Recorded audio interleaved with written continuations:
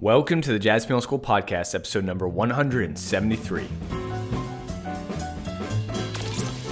Welcome to the Jazz Piano School Podcast. Learn jazz piano without all the guesswork. Now, your host, Brendan Lowe.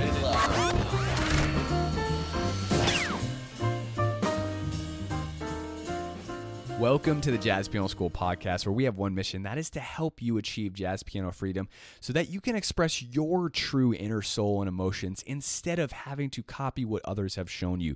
Now, we do this by providing structured and organized jazz piano education on specific jazz piano tools that you can then take and use over any tune so that you have complete jazz piano freedom.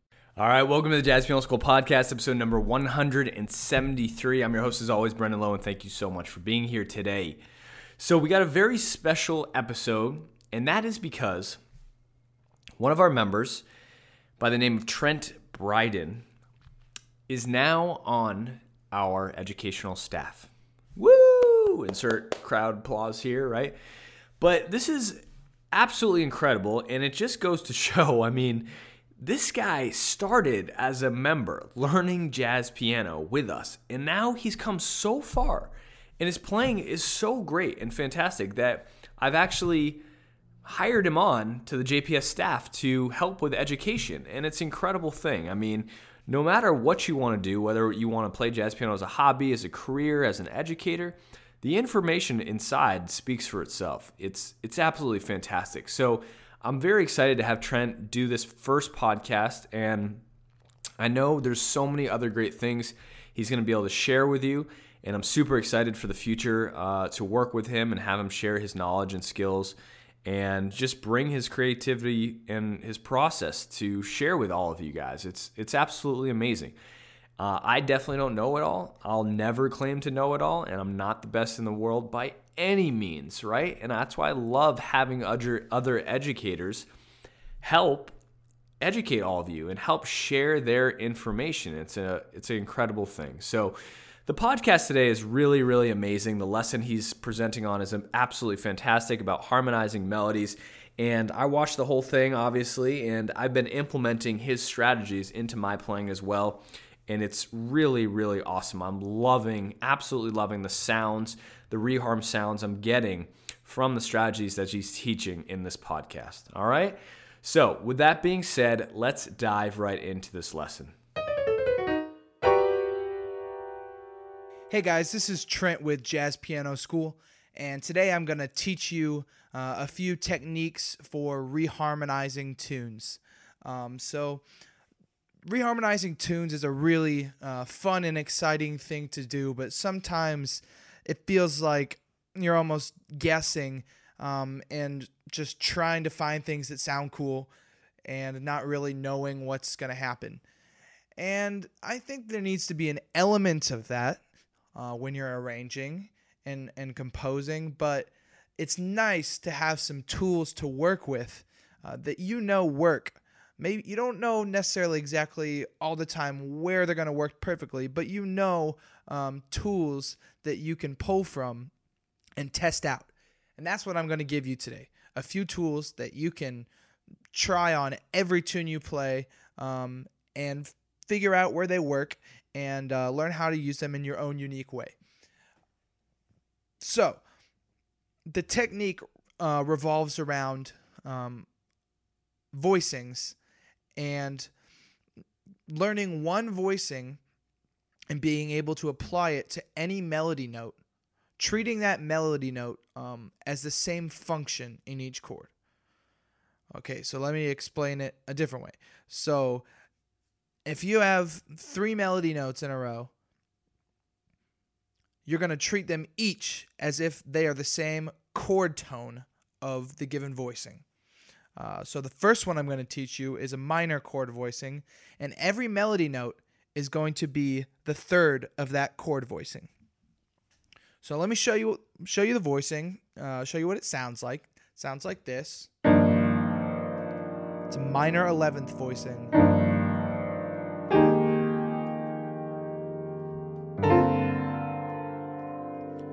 So let's break that down into the left and right hand components. The left hand is the root, the fifth, and the third. This is in G minor. You could also play the root, the seventh, and the third.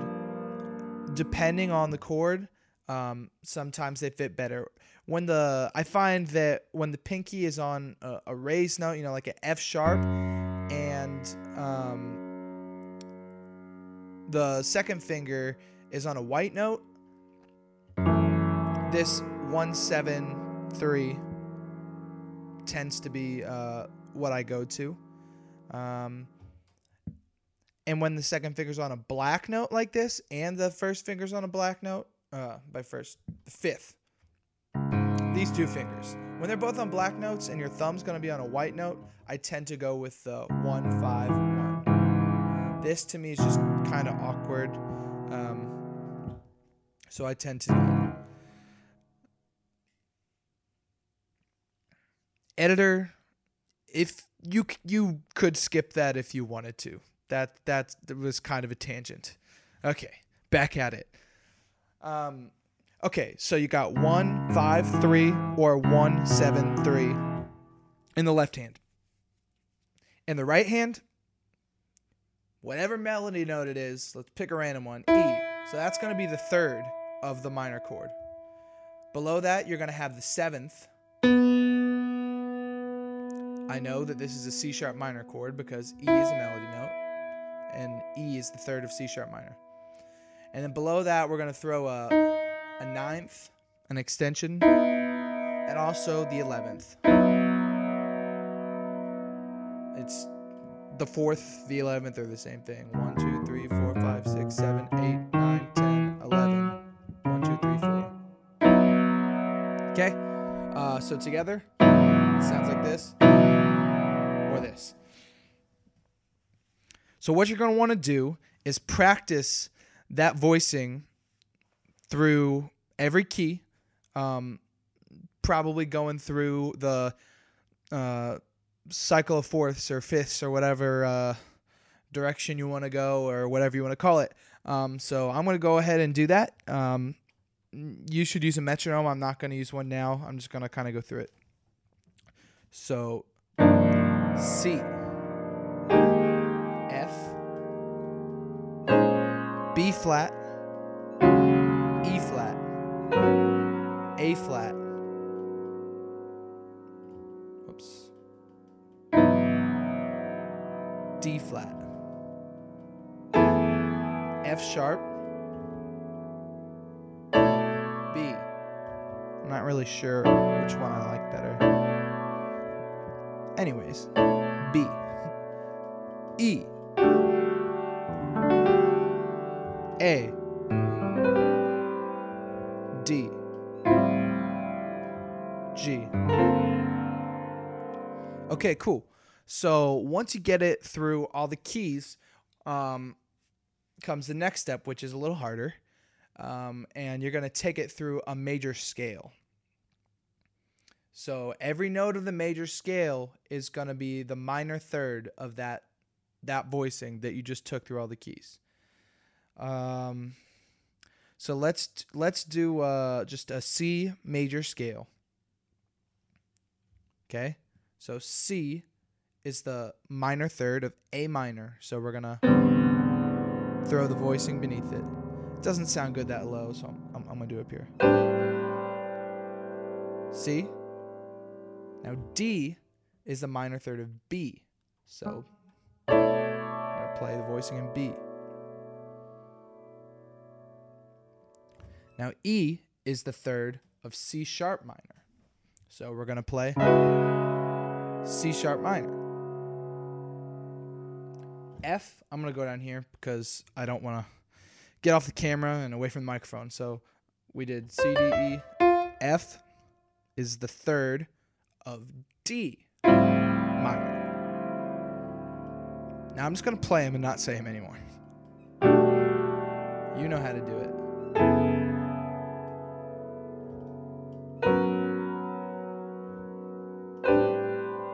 Back down.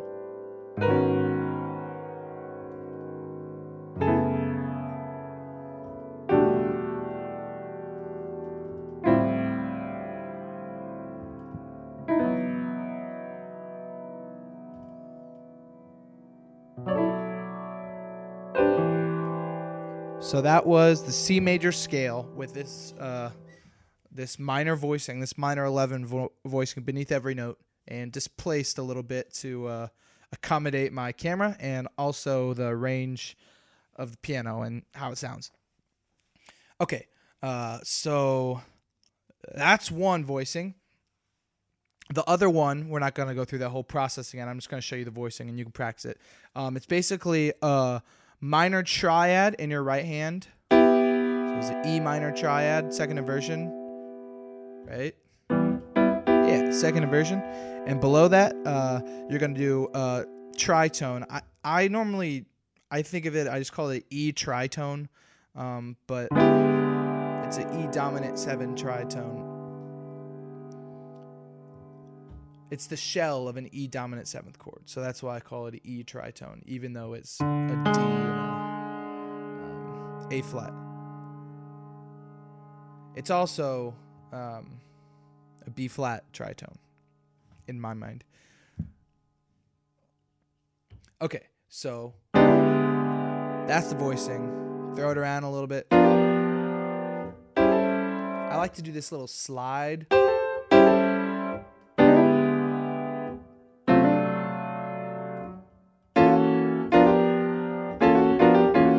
Okay, so that's that voicing. Do that one through all the keys. Same thing we just did. Up a major scale, down a major scale.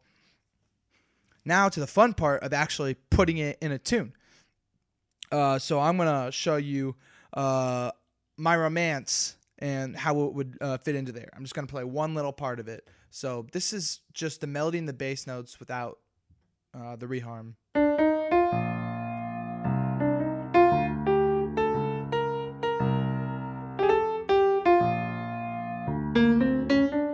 Okay, that's all I'm going to do. Even less than that, actually. So with this reharm, it's...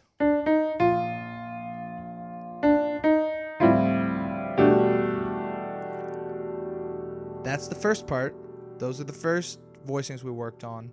And then it's going to be the second voicings we worked on. And then it's just going to resolve to an F sus chord. So...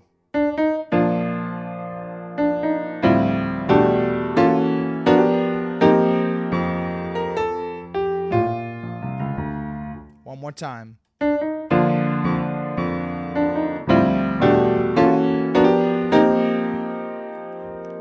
Really strong sounding reharm. That's what you can expect to find when you take some time and throw these voicings underneath different melody notes. You'll find things that sound really, really good and really strong. But you got to take the time to work it out and figure it out for yourself and figure out what works and what doesn't. To the point where eventually you can throw these in while you're improvising because you're so used to what they sound like and you know what's going to happen. But for me, whenever I take one of these chords, it takes me a while to actually really get it in my brain and my fingers. It takes me a while of forcing it into every arrangement that I do until it starts becoming natural. So these are just 2 voicings, but you can do this with any chord. There are some that sound better because they're more applicable to different situations, but you'll figure that out. The key thing to take away is that when you're going in a reharm, it's great to have a mix of just trying anything and seeing if it works, but these are some concrete tools that you can try and just see what happens, but you know it's going to work in some situations. So let's just try it over all the things you are real quick. I know this is going to sound good.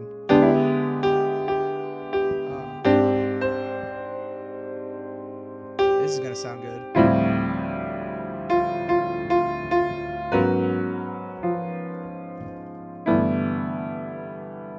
A little extreme, but let's try this one. What would this be? Oh, it's just a normal F minor chord.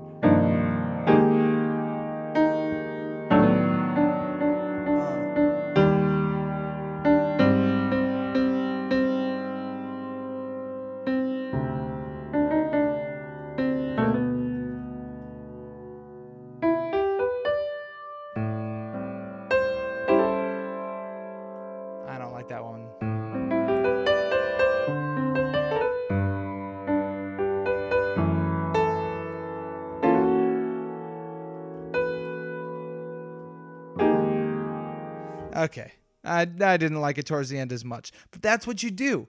You throw it in, you figure out where it works, and then you say, well, at least I tried the times it doesn't work. And you do that on your own time.